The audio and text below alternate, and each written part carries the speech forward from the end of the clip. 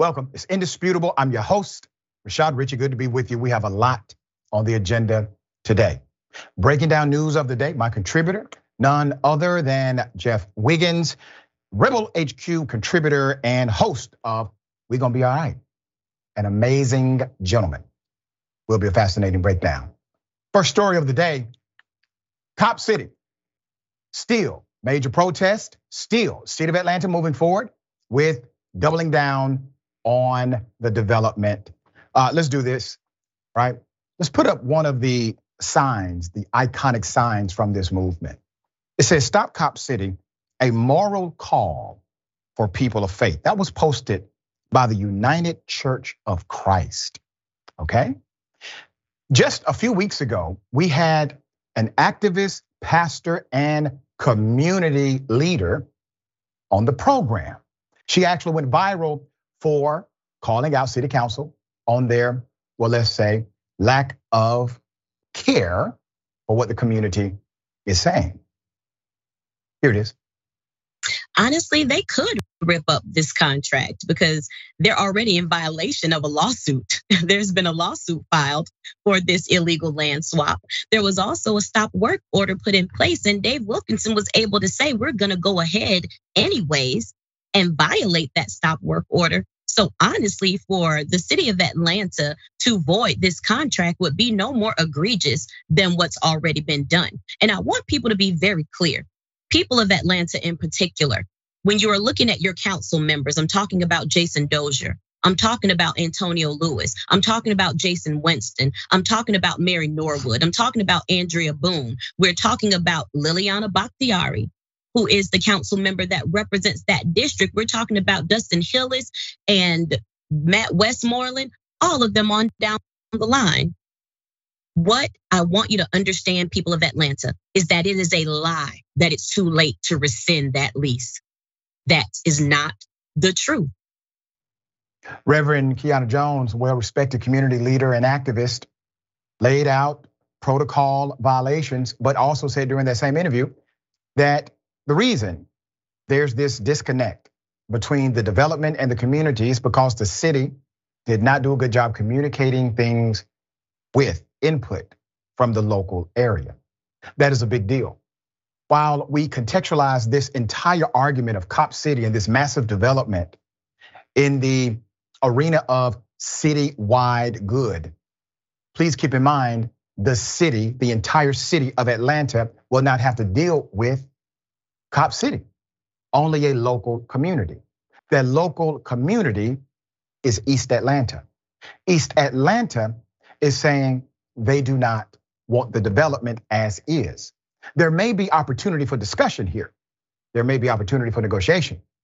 But when the other side seems as if they're not willing to even budge, then naturally individuals will go public, and that's what they're doing, rightfully so. Let me give you some other dynamics connected to this. Put up the picture of one of the faces now that will be connected to this saga forever. See, he's dead, and he's dead around very mysterious circumstances still. So the Atlanta City Council, and keep his picture up.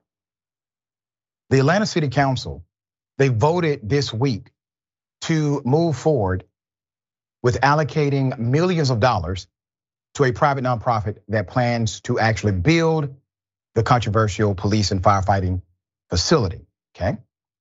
It's the same area where protester Manuel Turan was shot, killed by troopers. Still unclear as to what actually happened. Conflicting reports, no gun residue on his hand, even though they said he shot first. Councilmember Dustin Hills introduced the ordinance on Monday of this week after more than 7 hours of public comment opposing the project. So when this came up for discussion, over 300 people signed, right at 300 people signed the petition and said, we want to discuss. The vast majority were what? They were against Cop City. You have to understand, Atlanta is a different place. We are a cradle for civil rights. But that cradle, that civil rights dynamic is truly the moral compass of this country. What do you think America would be if it had not been for the Dr. Kings of the world? What do you think America would be right now if it had not been for the righteous movements that were contrary to the overwhelming sentiment of America, but those movements created better character for the nation? There's more.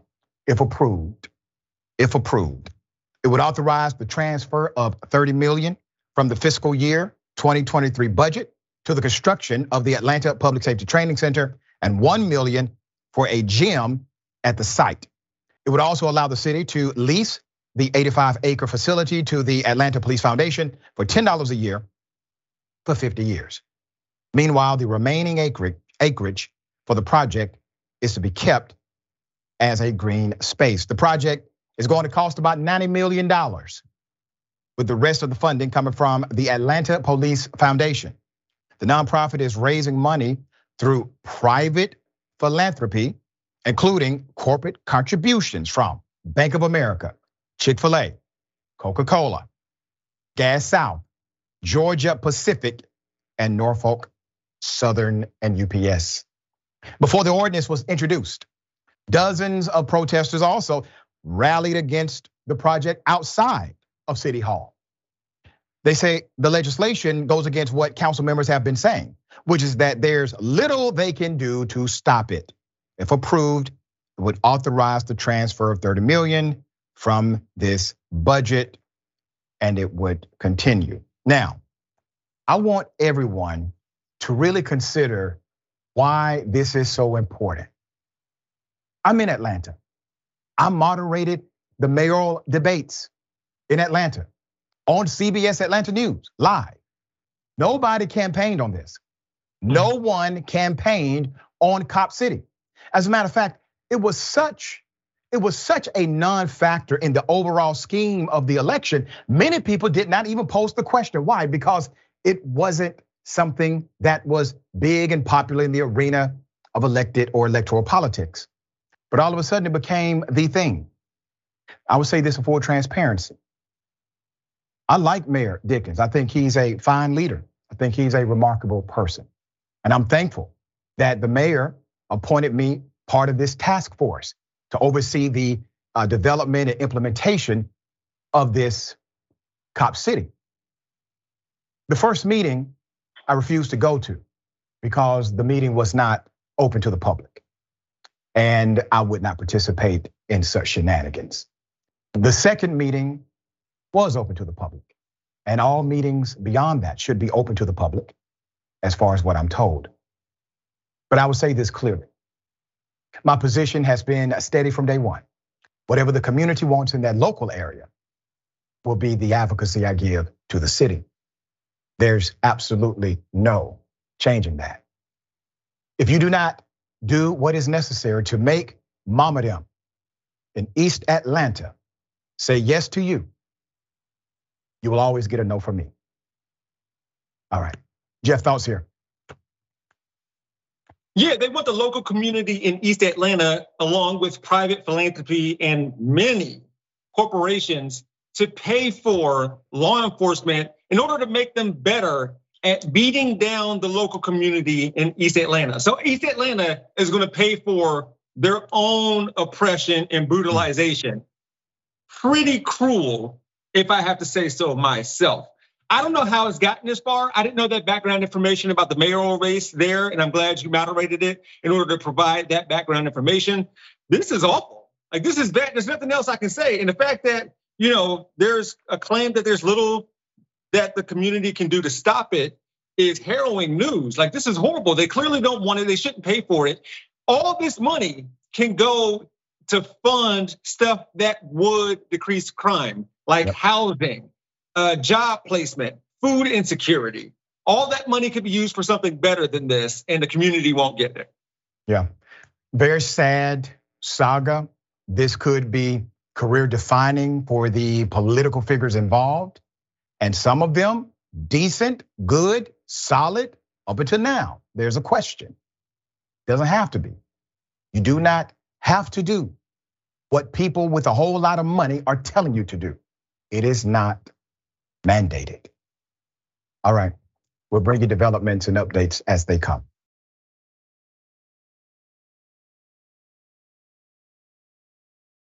Okay, a congressman violent against the protester. Here it is.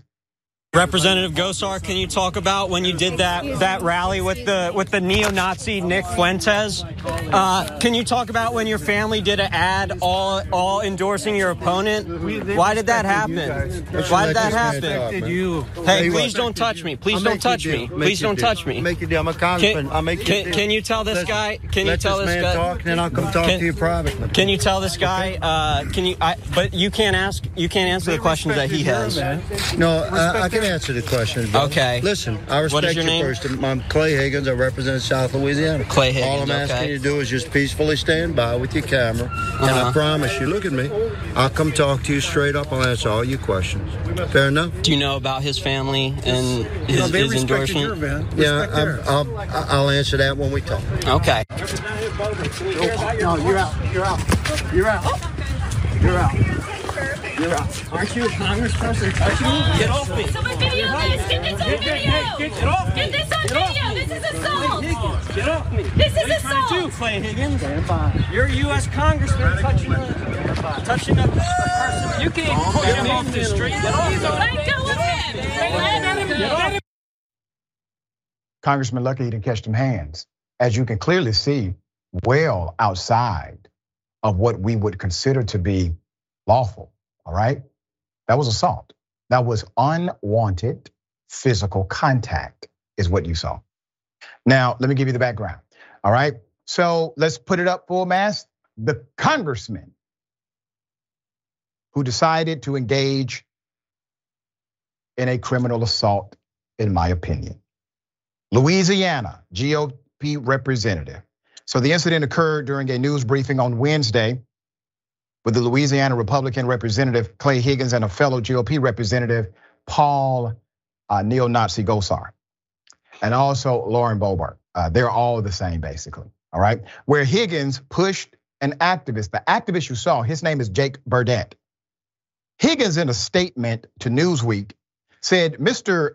Burdett was threatening, so he had to escort him out and he was turned over to the Capitol Police, all right? So the activist and noted progressive journalist talked about that.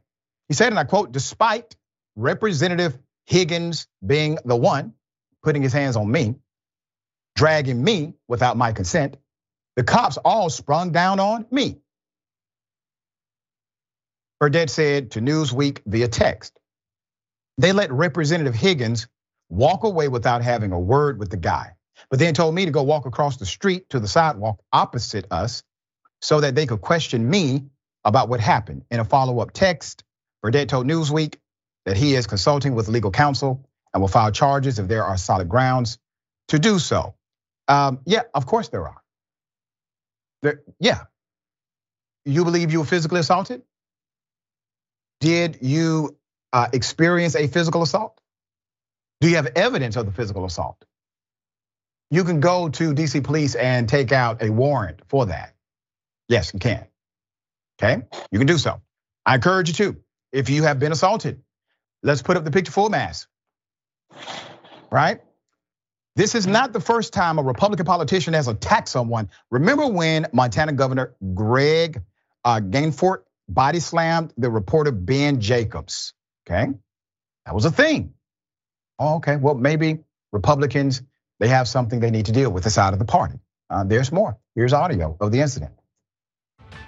To the CBO score, because you know you were waiting to make your decision about healthcare until you saw the bill and it just came out. And what you thought. We'll talk to you about that later. Yeah, but there's not going to be time. I'm just curious if you have the speak right with now. Shane, please. But you don't. Sick and tired of you guys. The last time you came here, you did the same thing. Get the hell out of here. Get the hell out of here. The last guy did the same thing. You were the guardian. Yes, and you just broke my glasses. You, the last guy did the same damn thing. You just body slammed me and broke my glasses. Get the hell out of here. If you'd like me to get the hell out of here, I'd also like to call the police. Can I get you guys' names? Hey, you gotta leave. He just body slammed me. You gotta leave. Or how about this one? Let's put up the picture full mass. So we may not remember all of these things in a tapestry. So it's important to put together the links that exist. How about when Tennessee House Republican assaulted his Democratic colleague, Jesse Jones, on the House floor? Here's the video. Representative Justin Lafferty pushed me and stole my phone and tried to incite a riot with his fellow members in this section of the House floor. I have it on video. I will send it to you.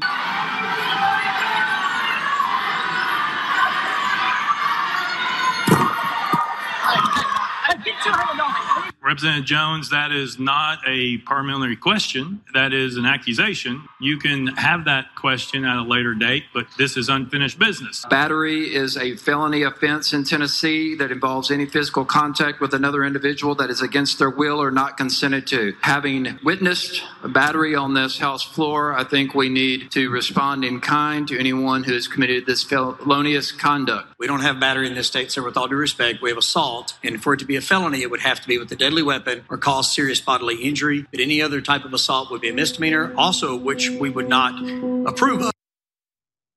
Hey, what he did wasn't a felony, likely a misdemeanor, which, by the way, is bad too. We don't approve of that, but just want to let you know. Violence, is it not the height of hypocrisy for the party who is actually violent, pro-death, pro-conflict? They are the ones who proclaim to be pro-life. They are the individuals telling you they have a moral connection to God, that their righteousness through policies that would, in fact, make a child subject to abuse by forcing them to bear a fetus at the age of 11, that their policies are somehow from on high. They are the ones that will tell you that violence is out of control in America. They will talk about how DC needs to address it, DC the city, when they can't address violence in their own party. They are the ones who stormed the Capitol, who wanted to overturn the government. Same individuals here.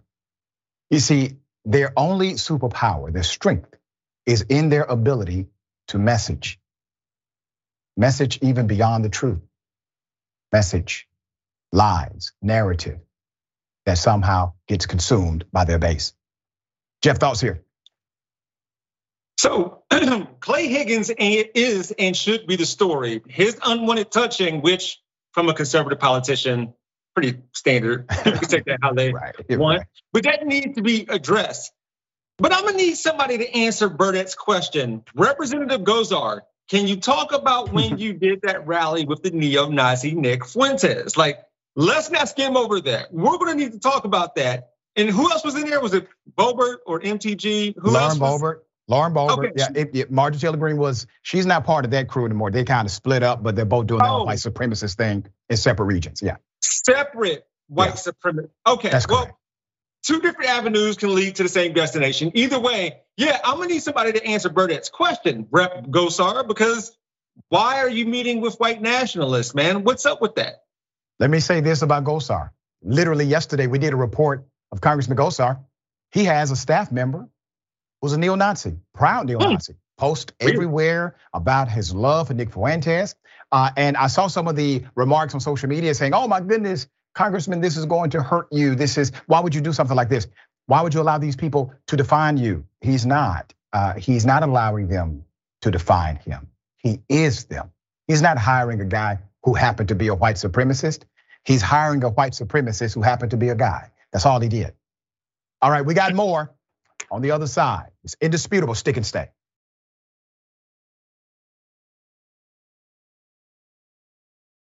All right, welcome back. We have a lot of show left. Let me remind everyone of Progress Report.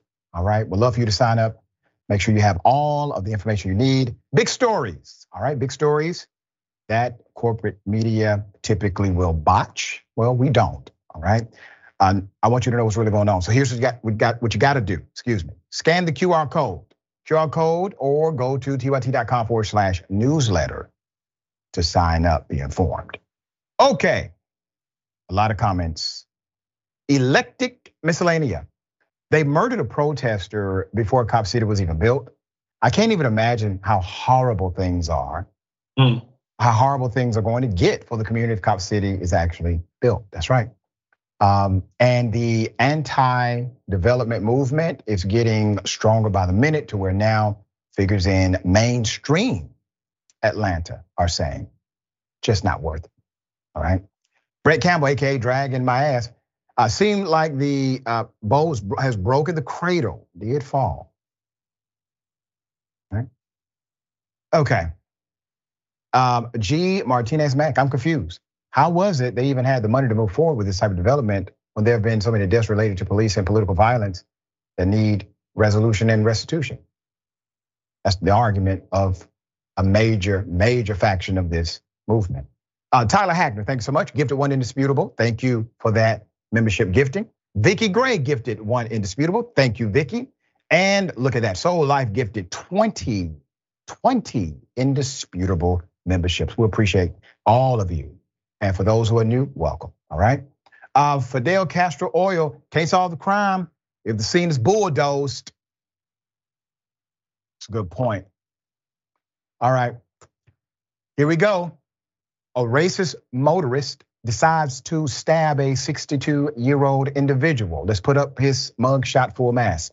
Horrific story. Alexander Gosevich, a Michigan man, has now been arrested and charged after police say he engaged in road rage and stabbed a black male with 62 years of age. Police say the suspect not only pulled a knife out, but also decided to slash the man's tires and called him racial slurs. Farmington Hills, all right, Alexander Gosevich has been charged with ethnic intimidation, felonious assault, malicious destruction of property for the recent violent roadway exchange, according to the Oakland County Prosecutor's Office. The charges, which were announced on Tuesday, May 16th, had a penalty for up to 7 years and little under $10,000 in fines. Police in the Detroit suburb of Southfield were called after Gosevich and the 62-year-old got into a squabble about driving on a highway. This was Sunday, May 14th. The suspect altered his course, followed the victim, the complaint says. As the conflict escalated, it is alleged Gosevich hurled racial slurs at the man and the two started to come to blows. Local station Fox 2 reports. Gosevich then returned to his car to retrieve a weapon, and with a knife in hand, the 25-year-old stabbed his victim before slashing his tires, according to the police. It was reported that during the incident, the victim, a concealed pistol license holder, raised his firearm but did not shoot. An eyewitness to the altercation also pulled a gun out but did not fire. The victim was not seriously injured. We've seen a concerning increase in the number of racial and ethnic intimidation cases lately. And I want our community members to know that behavior will not be tolerated in Oakland County, said the prosecutor, Karen McDonald, okay? Now, this is interesting, isn't it? The victim has a gun. The aggressor has a knife. The victim would prefer the person with the knife to just leave. He doesn't want to actually kill somebody. He doesn't want to shoot him. He obviously doesn't even want to injure the guy, seriously. So instead of using the gun, he decides to simply let him know he has one to de-escalate the situation. Doesn't work.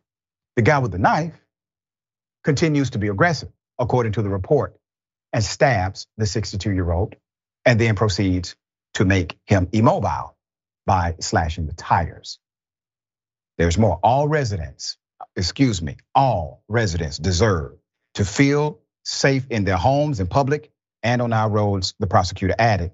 Maliciously attacking another driver while yelling racial slurs is unacceptable, and my office intends to hold this defendant and anyone else who commits hate crimes accountable. I really like the tone of this prosecutor. I like the tone of this prosecutor. And you've heard me say many times on this show before, what happened to that kind of press conference or press release when we talk about how we can absolutely make an example out of people like this? It won't be tolerated in this community, similar to what they do when an alleged gangbanger commits a crime, right? There's a press conference and very, very heavy and aggressive language against them. Well, at least this prosecutor, I can say, equal opportunity. According to the 2021 crime stats in Michigan, there were 610 incidents of hate bias crimes perpetrated against 769 people in Michigan, while race was the highest motivation to commit hate crimes. Anti-Black crimes led the list with 269 people listed as victims. Now you have to understand this in context. Black people make up the minority of population, but they make up such a high percentage of crimes against that minority community. More than 22% of all hate crimes committed in 2021 happened on the highway, road, alley, street, or sidewalk. Oakland County is predominantly white, north of Detroit, with a Black population of 13.3%, according to the last updated census. We have this issue with our own humanity that's going to be there. But the worst among us becomes emboldened. They are empowered when they feel as if they have champions like Trump and others, and they feel they have protection like with the police. Sometimes that's actually true.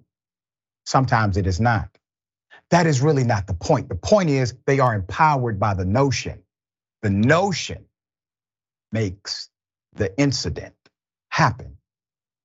So at this point, we continue to allow people like Representative Gosar, obviously a known and proud white supremacist, Lauren Boebert and others who affiliate with them. They do not try to coerce this individual to denounce these insane practices. The Democratic Party, holistically incapable of actually leading in the middle of this racist resurgence that's happening all across the nation. So who becomes the champion for decency and willing to fight rather than hoping everybody will sing Kumbaya?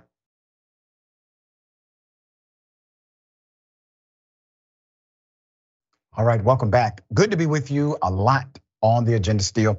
I'm going to read a couple of these amazing comments and continue the program. I appreciate everyone in advance. Okay, real interesting.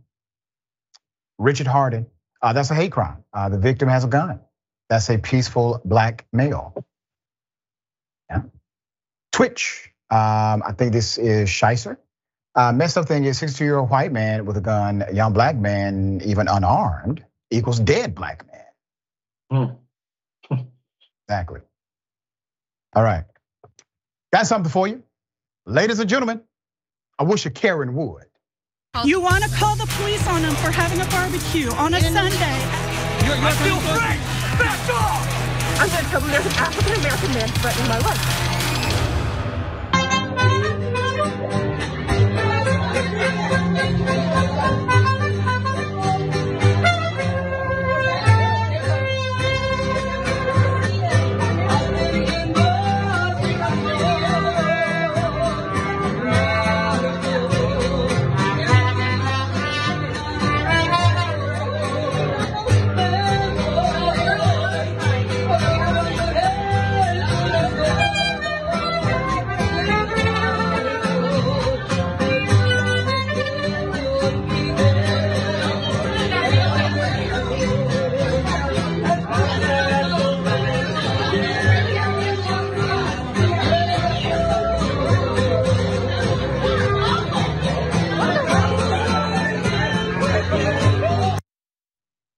The entire band were made up of anti-Karens. They were unbothered. So according to the Post, this particular Karen goes into a Mexican restaurant. There's a band. The band is playing great culturally appropriate music, an expression of their talent. And they were doing a fine job. Well, she did not like the music. She was upset. She said it was horrible, negative, bad. And so she decides to express this. I assume her point or strategy or goal was to stop them from playing. Don't really know. Typically, Karens do not really reverse engineer what they're trying to get accomplished. right? They just kind of start making things up as they go. But think about the Karenicity involved here, the privilege that we would not even consider. To go to a Mexican restaurant and get mad because they're playing music that's culturally expressed. That would actually excite me at a Mexican restaurant. Whoa, this is a treat. Didn't know they did that. Here we go, live music. You want the food, but you don't want the culture. The reality of our dilemma in America is just that. They want everything else. Think about how urban style is mimicked and copied in white communities. Think about how urban vernacular is popularized in mainstream white circles. So everyone wants to be black, but nobody wants to be black. You know? All right. Jeff, thoughts here? Yeah, everybody wants to be black until it's time to be black. Well, that lady wanted Mexican food without Mexicans there or Mexican music being played. Shout out to them, by the way. They kept their time and they stayed on beat despite somebody hacking them. That is an absurd amount of talent from them. That's right. I agree completely. And I love the guy who acted like he was halfway interested in what she was saying and then immediately went back to his instrument upon realizing she's a carrot. All right. Okay. Hell of a thing. Montana. Montana becomes the first state to ban TikTok. I knew this was coming. Put them up. All right. The governor behind it, Governor Greg Gianforte is the governor we previously mentioned who slammed a reporter. He also signed a bill restricting downloads of TikTok on the TikTok app. It is now law. The legislation which was passed last month has now become law. Makes it illegal for app stores to give users the option to download TikTok and illegal for the company to operate within the state. So let's put it up. So this is his tweet. So the governor, Gianforte, says, well, to protect Montanans' personal and private data from the Chinese Communist Party, I have banned TikTok in Montana. I know, obviously, there are questions now. So if I go to Montana, do I have to disable my TikTok app there when I land, or do I have to do it before because I'm technically committing a crime? And let's say I get caught with TikTok on my phone. I mean, can the police really put me in jail? How do I explain that to the guy next to me, that I'm in here because of a TikTok app? All right, punishment of the ban, let's get to it. Violations of this TikTok ban include every time a user is offered the ability to download the app, each violation could carry a $10,000 penalty. Enforcement would be handled by the Montana Justice Department. TikTok, they got something to say. So TikTok spokesperson Brooke Oberwetter called the bill unlawful in a statement Wednesday, saying the app is a platform that empowers hundreds of thousands of people across the state. We want to reassure Montanans that they can continue using TikTok to express themselves, earn a living, and find community as we continue working to defend the rights of our users inside and outside of Montana. Oh, this is going to be a fight. Federal limits of TikTok app already apply. Let's get into it. Although Montana is the first state to ban downloads and usage of the app for everyone inside of its borders, limited bans have been issued federally and state by state for government-owned devices. That's permissible, as well as networks. President Joe Biden signed a bill last year that prohibits the federal government's nearly 4 million employees to use TikTok on devices owned by its agency. So the TikTok CEO, Shao Zichu, told Congress in March that 150 million people in the US are regular users of the app. I've seen some interesting legislation be proposed. One, ironically, said, hey, listen, if we can get some of that money, all right, now if we can get a little more money out of this whole deal, we can allow TikTok to, do what it needs to do. That was one actual proposal. okay?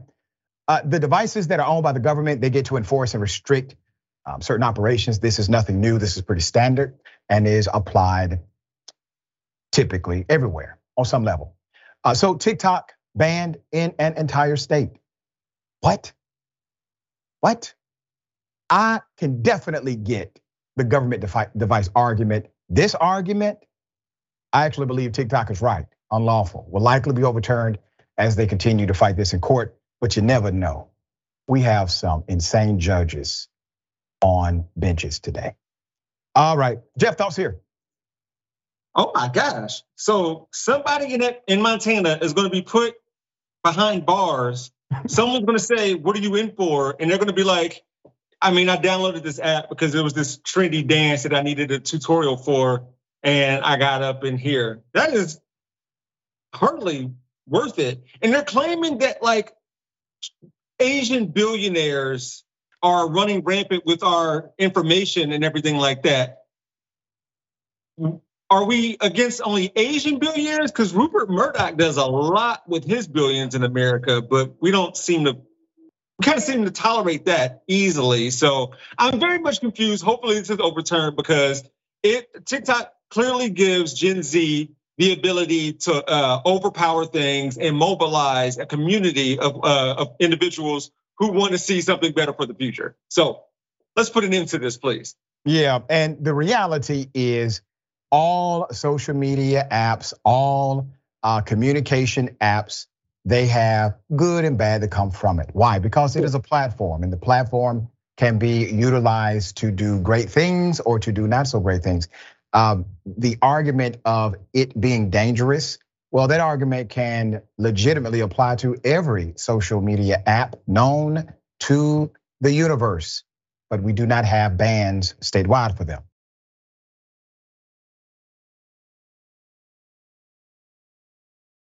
Okay, you see, this is why they oppose healthcare for all. This is why they oppose looking at reports where we see inequity and death primarily coming to Black people.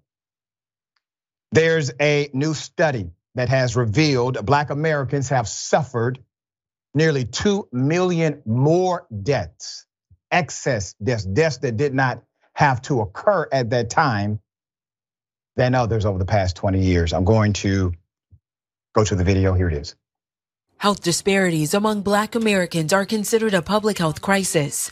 Now, a new study finds over 2 decades, the Black population experienced more than 1.6 million excess deaths and 80 million years of life lost compared to the white population. All the disadvantage that Black people incur ends up being translated both at very young ages and in middle age and older age into enormous amounts of years lost and early deaths.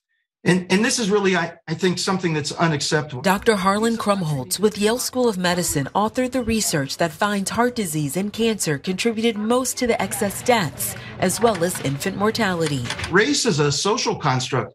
It really doesn't have a strong root in biology. People aren't born predetermined that their life expectancies are going to be shorter, but by where they live, the exposures that they have, the way the medical care system treats them simply because of their race. During the course of the study, researchers saw some improvement in reducing the gap, but progress stalled with the economic downturn, then COVID-19 hit. And it led us back to a situation where we were no better than we were 20 years ago. These are preventable deaths. And it's just up to us to configure society in a way that's responsive to the needs of this community and can recognize our obligation. I agree. Now look at COVID. I want you to look at COVID, for example. Black people experienced the reality of an inequity inside of healthcare. So what happened? What really went down? Well, because of the disconnects that have been there forever, certain individuals were unable to get the proper treatment or even testing required, right? You have inequity in healthcare. You have many who did not have access to a doctor. We're talking about individuals who are across the spectrum, Black, white, brown, but not insured. Not insured, but should have been, okay? Because this country should make sure everyone has healthcare insurance. You see, if we did truly have a universal system that was robust and active, efficient, you realize that a whole lot of white people too would have never caught COVID and never died. Why? Because we all live together in this country, all of us. And so when you decide to other a particular demographic, a particular group, because you think, well, those individuals, they're not of my status. When something like this happens, all of a sudden we're all equal, we're all even, right? And what becomes a tragedy in my community becomes a tragedy in yours. So this is cause and effect, an opportunity to address it. 80 million years. 80 million years is what the report said. That is your gap. Those 80 million years were taken away from Black communities. Why? Because of bad policy. Bad policy kills people. The dots have been connected. Let me give you more insight and information. These are takeaways. Because so many Black people die young, with many years of life ahead of them, their higher mortality rate from 1999 to 2020 resulted in a cumulative loss of more than 80 million years of life compared with the white population. That's what the study shows. A companion study estimates that racial and ethnic inequities cost the US at least the minimum $421 billion in 2018. That's based on medical expenses, lost productivity, and premature death. Here are the economic factors. High mortality rates among Black people have less to do with genetics than with the country's long history of discrimination, which has undermined educational, housing, and job opportunities for generations of Black people, said Clyde Yancey, an author of the study and chief of cardiology at Northwestern University's Feinberg School of Medicine. There are also environmental factors. Let's go to it. Black neighborhoods, Black communities that were redlined in the 1930s, designated to high risk for mortgages and other investments, remain poorer and sicker today, Yancey said. Formerly redlined zip codes also had higher rates of COVID infection and death. It's very clear that we have an uneven distribution of health, Yancey said. We're talking about the freedom to be healthy. As long as we continue to contextualize this as a problem for one person or one group or one race, we will always think that everyone coming together is not required, but it is. It's going to take a coalition response. There's more. Being more educated doesn't affect racial health disparities. Black women, we've talked about this before, Black women with a college degree are more likely to die from pregnancy complications than white women without even a high school diploma. Although researchers can't fully explain this disparity, Branch said it's possible that stress, including stress from systemic racism, takes a greater toll on the health of Black mothers than previously recognized. There was a study cited at Morehouse School of Medicine that highlighted medical doctors tend to not believe their Black patients. Thus, the diagnosis and the treatment is not appropriate to the disease. There's more Black people and mental health. Let's talk about that. Black people shoulder a great burden of grief, which can undermine the mental health and physical health of anyone, said Kalia Johnson, Chief Pediatric Care at Children's Healthcare of Atlanta. Given the high mortality rate throughout the lifespan, Black people are more likely than white people to be grieving the death of a close family member at any point of their lives. All of this creates a life of expectancy issue. In 2021, non-Hispanic white Americans had a life expectancy rate of 76 years, okay? Non-Hispanic Black Americans could expect to live only 71 years. Much of that disparity is explained by the fact that non-Hispanic Black newborns are 2.5 times as likely to die before their first birthday as non-Hispanic whites. Non-Hispanic Black mothers are more than 3 times as likely as non-Hispanic white mothers to die from a pregnancy-related complication. The point of this study is to help people, especially those in professional healthcare industries and health allied industries, to help them understand that their bias permeates in the culture of their industry. And everyone has it. All of us have some level of bias. Unconscious bias is present, but not dealing with it or acting as if it does not exist, well, that part is evil. And that leads to death. All right, Jeff, thoughts?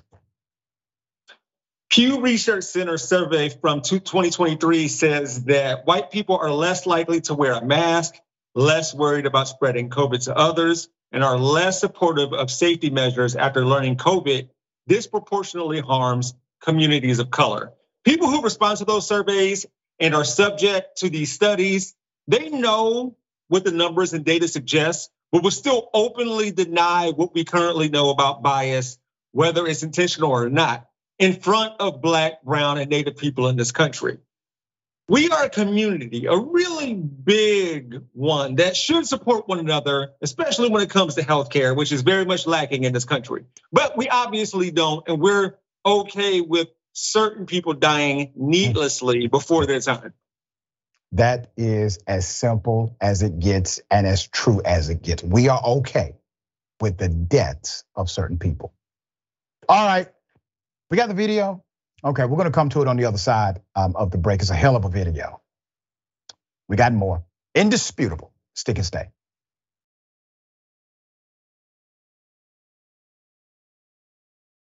All right, welcome back. A lot of show left, okay?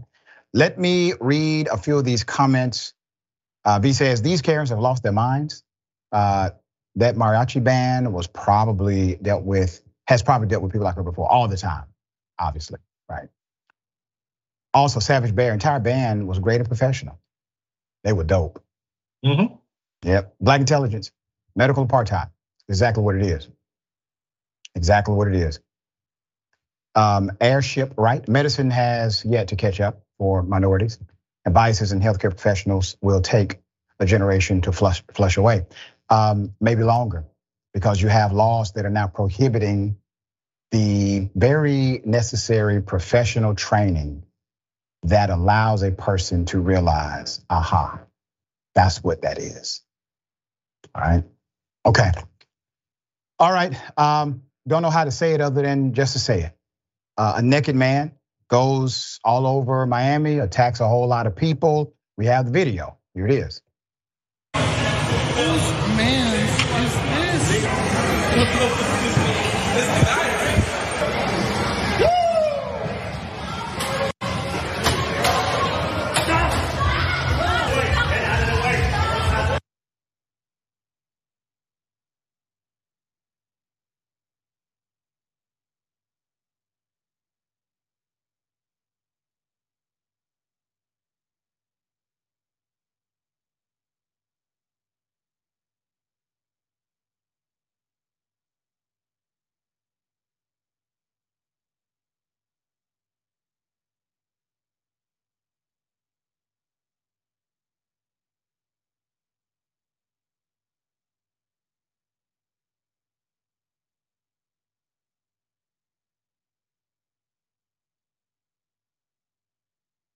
All right.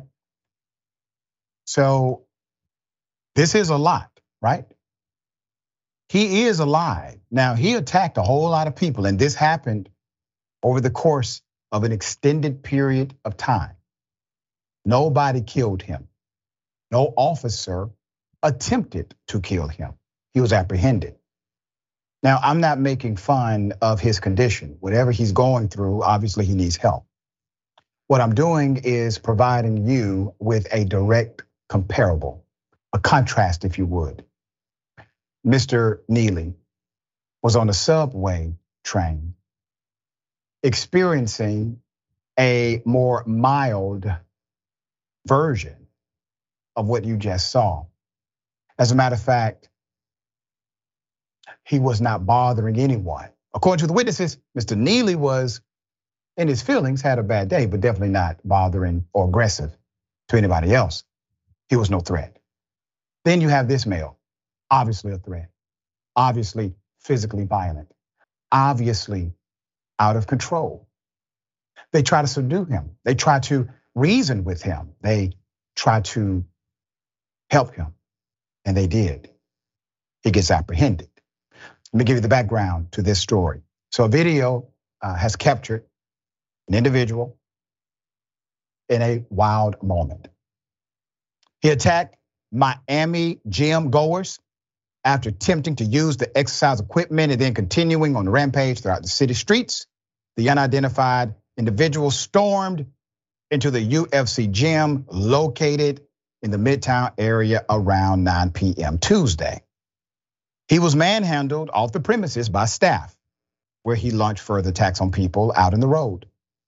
The footage even shows him harassing a wheelchair-bound man before he is clobbered over the back of the head with a bag by another citizen. It seemed not to faze him.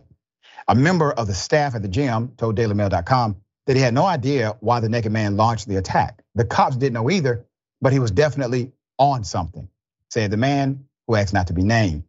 Let's put up the other pictures we have. Police said they were responding to a crisis intervention call, okay? Understand how the call came in. The call did not come in as a criminal assault. The call came in as a crisis intervention call, all right? Mm-hmm. The man was having a mental health episode, according to Dade. The account that originally posted the video said the attacker was trying to get into his car when the cops arrived. He gets tased, but doesn't even flinch. Then officers go on a slow chase and they apprehend him, according to the poster of the information. The footage shows the naked man darting between traffic as a wire from the taser gun still appears to be attached to his back. Eventually, he is cuffed and pinned down by the police, who took him for a mental health evaluation. Did you hear that? They took him in for a mental health evaluation.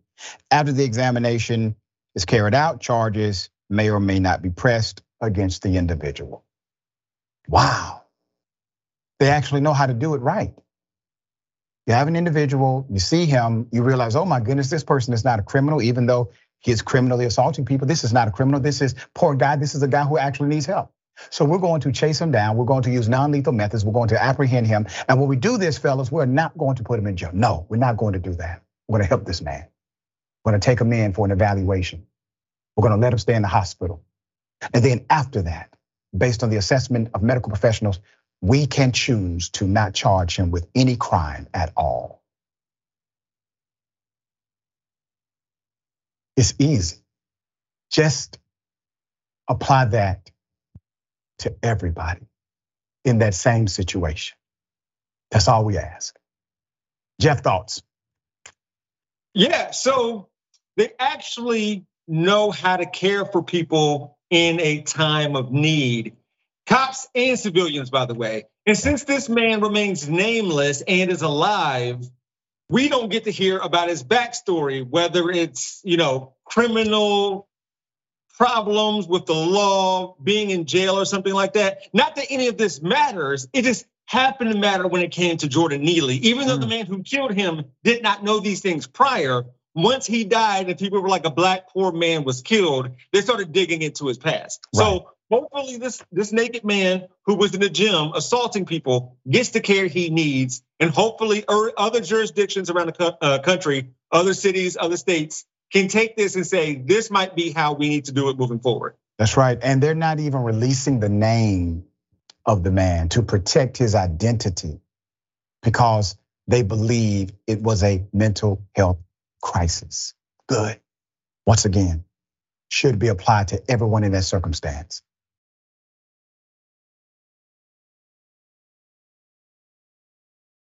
All right, a 4-year-old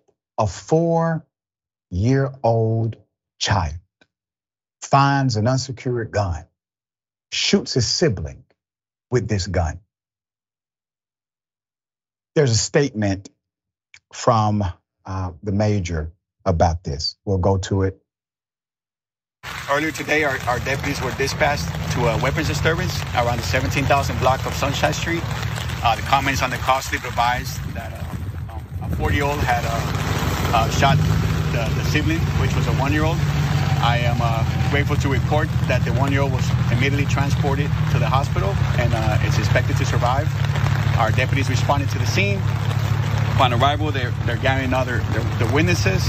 We also had our crime scene unit respond to the scene, as well as our crimes against children investigators. We're in the process right now of processing the scene. However, I want to take this time to remind the community to be responsible when it comes to weapons. Make sure that you're securing them, especially when there's children in the house. Yeah, go ahead and lock up the parents. Yeah, because that 4-year-old did not shoot the 1-year-old. The parents did, by leaving an unsecured gun in such a dangerous position for their child to grab and to shoot. Let's put up the picture of this precinct. It is, of the house. A 1-year-old child in Texas, of course it's Texas, underwent surgery after his 4-year-old brother shot him unintentionally. The actual bullet went to the leg. Why? Because he found an unsecured gun in the home. This was in Houston. The children's father told KPRC2 News that he was not home at the time of the shooting, okay? But the children's mother was. He told the outlet that the 4-year-old likes to play with toy guns and was likely unaware that he had found a real one, which belonged to a relative staying at the home. Likely unaware? But 4-year-old understands the difference. I don't know any, okay? So you allowed him to practice with fake guns, got his hands on a real one and knew exactly what to do. Got it. A Harris County District Attorney's Office spokesperson told HuffPost that law enforcement is still conducting their investigation, and any case will go to a grand jury to determine whether charges are appropriate to file. According to data from the advocacy group Everytown for Gun Safety, there has been at least 113 unintentional shootings by children in the US so far this year, resulting in 47 deaths, 68 injuries, some very severe. This incident comes only 2 months after a similar accidental shooting took place in Harris County, where a 3-year-old killed her 4-year-old sister after finding the parent's gun. Firearms are the leading cause of death among children in the United States, topping car accidents and cancer. A Pew Research Center analysis found that gun deaths increased by 50% among children and teens between 2019 and 2021. You know what else increased between 2019 and 2021? States that passed laws saying you have no reason to get a permit for that gun. You have absolutely no law that mandates it. They call it open carry and constitutional carry. When they passed these bills, when these policies became law, they had a direct impact on the culture of gun owners, thus an impact on the death rate of children. Now, if they actually cared about children, do you believe they would be silent on this?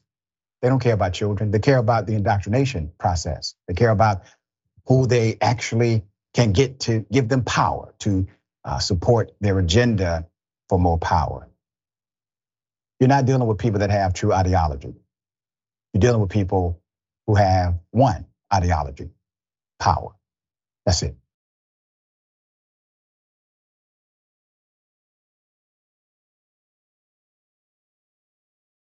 Influencer scams 2 million from the elderly. Put up the picture for a mass.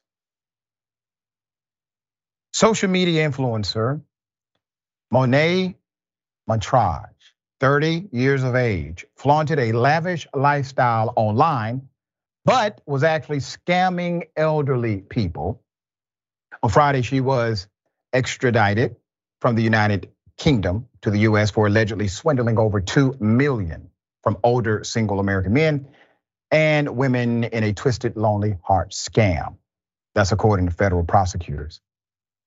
This influencer, who had around 3.4 million IG followers on a page, okay, Haja for Real at one point, from at least 2013 to 2019 was involved with a group of con artists, a system from West Africa who assumed fake identities to trick people into thinking they were in relationships with them using emails, text, and social media messages.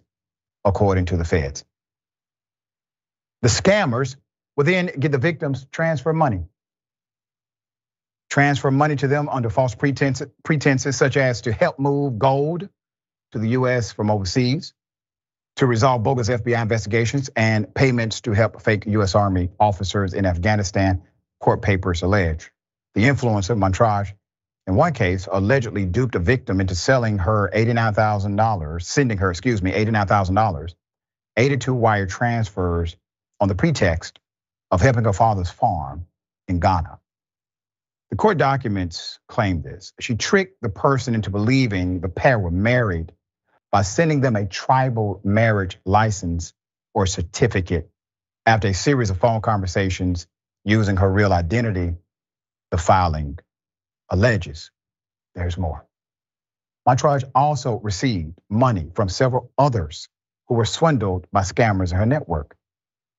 In total, the influencer netted $2 million in funds the group ripped off from victims to bank accounts she had in the Bronx and elsewhere, including one opened in the name of For Real Designs, a supposed clothing company. She then allegedly laundered the stolen money to other members of the enterprise. The indictment charges. In all, the influencer is charged with wire fraud, money laundering, receipt of stolen money, and conspiracy. She faces up to 20 years in prison if convicted of the top charge. She pleaded not guilty during her court appearance and is set to be released on home detention to her aunt's New Jersey residence in the coming days on a $500,000 bond.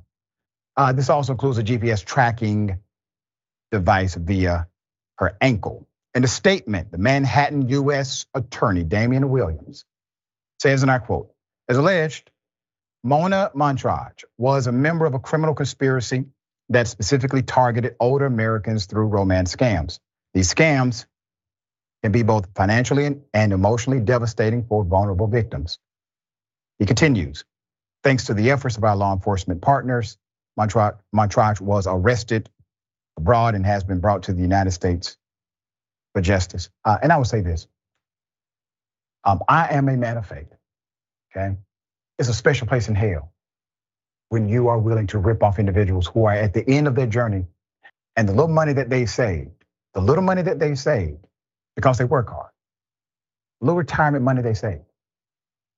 You want to steal it from them by playing with their heart, their emotions. Well, there's a penalty for that. And I do hope that at some point you're able to transform and transfer out of this kind of activity. But damn, the fake marriage license. We will bring you updates as this develops, and I believe there's more to it. All right, it's a damn shame. There are parents who have been charged, all right, with attempted murder for starving their own son. Put him up full mass. This is one sick ass story. Georgia parents, Tyler Shenley, 46, and his wife Krista, 47, were already charged with attempted murder for starving their 10-year-old. Now they're being accused of abusing him in documents. They face a third-degree cruelty to children charge for allowing their 4 children to see and or hear physical abuse of the child between 2020 and 2023. The other children are now in Georgia's Child Services Department, according to law enforcement. Let me give you some background. The documents state both parents maliciously caused the emaciated boy excessive physical or mental pain. And I'm going to get into some of the weight issues that led to that conclusion before neighbors found him roaming the streets barefoot. This was Friday in Griffin, Georgia. He was roaming the streets with no shoes. The starving child had been kept locked inside of a bedroom, okay? Locked inside of a bedroom and was left alone in the house for extended periods of time. And on multiple occasions, no access to lights, food, clothing, adult interaction, assistance, nothing, according to the affidavit. Let's put the home up. The couple who lives in an upscale community in Griffin, Georgia. The home, estimated $447,000, also managed to trust Rest Spa together in Peachtree City. That's actually a popular place. However, they're accused of allowing dental injury and disfiguration. The boy suffered to go through unattended. The owners of the True Rest Spas have since distanced themselves from the Shenleys, releasing a statement saying they are horrified and shocked by the arrest. And you see clearly their expressed wording. Tyler and Krista Shenley were arrested shortly after the neighbors in an upscale enclave of Griffin, Georgia, found their son wandering, hungry, confused through the streets before he begged police officers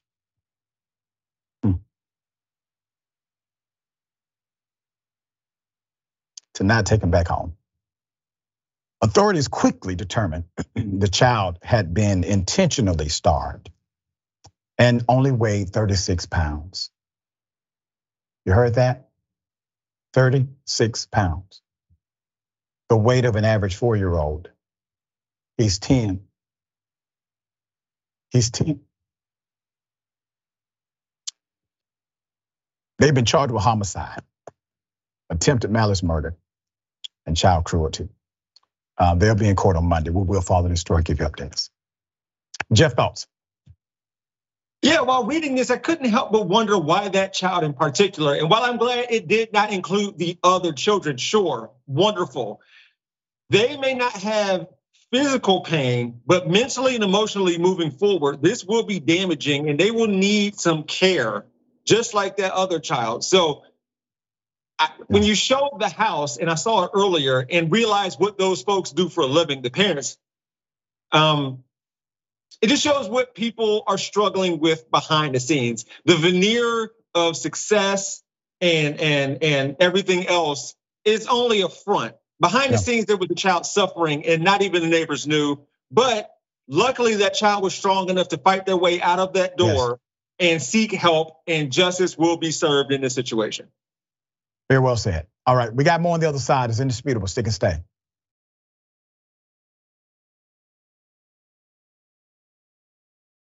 Welcome back. Good to be with you. Let me read. I got time for one comment. Okay. Stuck in phone. 1979. I'm in tears. How could anyone do that to a child? Monsters. Monsters. All right. Hell of a story. A wife accused of killing her husband says, well, the child actually did it. Let's put up the picture full mass. The legal defense team for Laurie Shaver, the woman accused of killing her husband, Michael Shaver, in 2015 and burying his body in the backyard, now says it was actually a child that committed the crime instead. Her attorneys recently filed a motion in Lake County Court saying it received testimony from a minor child who confessed to having committed the murder in this matter. The motion filed by Shaver's defense attorney, Jeffrey Wiggs, seeks a psychological examination of the child. The minor has exculpatory information, meaning information that could basically exonerate the accused. That could prove Shaver's innocence in the case, Wiggs told Fox News Digital. He continues, we're concerned about the child being excluded from trial because of the emotional atmosphere, he said, adding that the defense is seeking expert insight along with a psychological evaluation just to make sure that the child is candid and is aware of any potential crimes she could be charged with. The minor who would have been 7 years old at the time of the shooting, but is now 14, has persisted in seeking to testify, the recent motion states. However, the Lake County Prosecutor's Office told WESH in a statement, there is, and I quote, no credible evidence supporting the claims made concerning the involvement of the child, and that the child has not made statements to any law enforcement agency. Laurie Shaver, 40, was released on bond in 2020 after she was accused of shooting her 36-year-old husband, Michael, once in the head, wrapping his body in a sheet and burying him beneath a concrete slab and fire pit outside of the Claremont home. That's according to the affidavit on her arrest.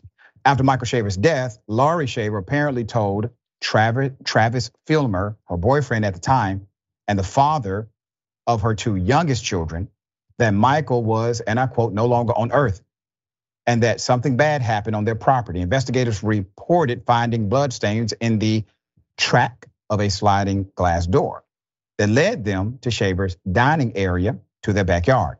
Laurie Shaver allegedly posed as her deceased husband on social media. The messages went to family members and used his credit card to make various online purchases, making it seem like he's still alive. Shaver also tried to sell her late husband's guns and vehicle after his death, according to the police. And when you look at this, from just a point of common sense, she obviously engaged in massive cover-up, likely is the one who pulled the trigger. And I hope this is not a case of a young man trying to save somebody else and willing to confess to something he did not do. Details still developing. Jeff, thoughts? So are we to believe that a 7-year-old lifted a concrete slab while carrying somebody that they murdered in order to conceal what they did? Yeah. That's what the prosecutor is basically saying, like, listen, there's no credible, anything here to law enforcement. So they're proceeding with the prosecution. All right, very, very inspiring story. All right, a paralyzed man was paralyzed by a shooting, okay? He walks during graduation. Here it is.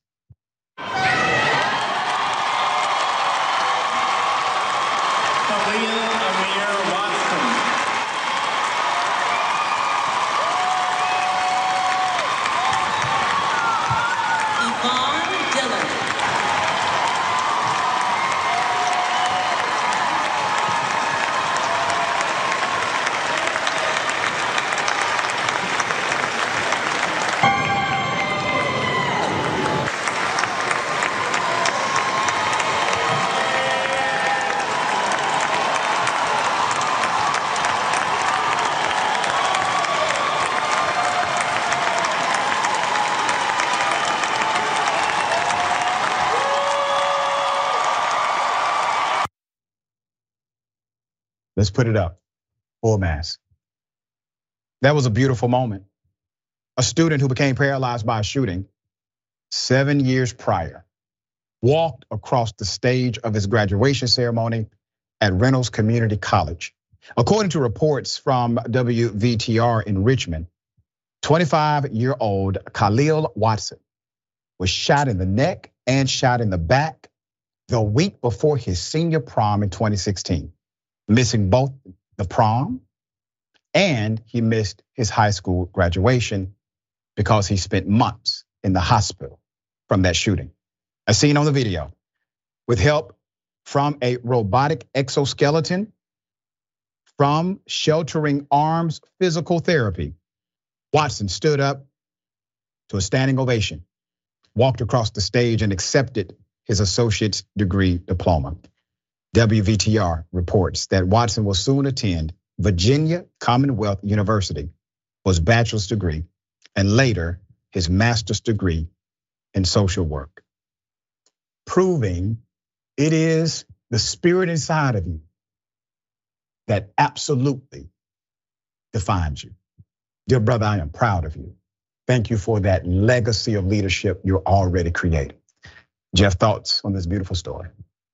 I look forward to watching that young man walk across the stage 2 more times to get his bachelor's and his master's. So good job. Go to VCU and dominate. Keep inspiring people like me and Dr. Richie and everybody in the audience, because that was wonderful. That was wonderful. All right. Dear brother, always a pleasure having you on the program. Tell people how they can follow you, check out your great work. Yeah, you can catch me on Rebel HQ every single day. And I also have a YouTube channel called We Gonna Be All Right. There it is. Until next time, my friend. All right. Thank you. Thank you. Remember, take care of yourself, take care of each other, take care of the planet. Remember, the truth is always indisputable.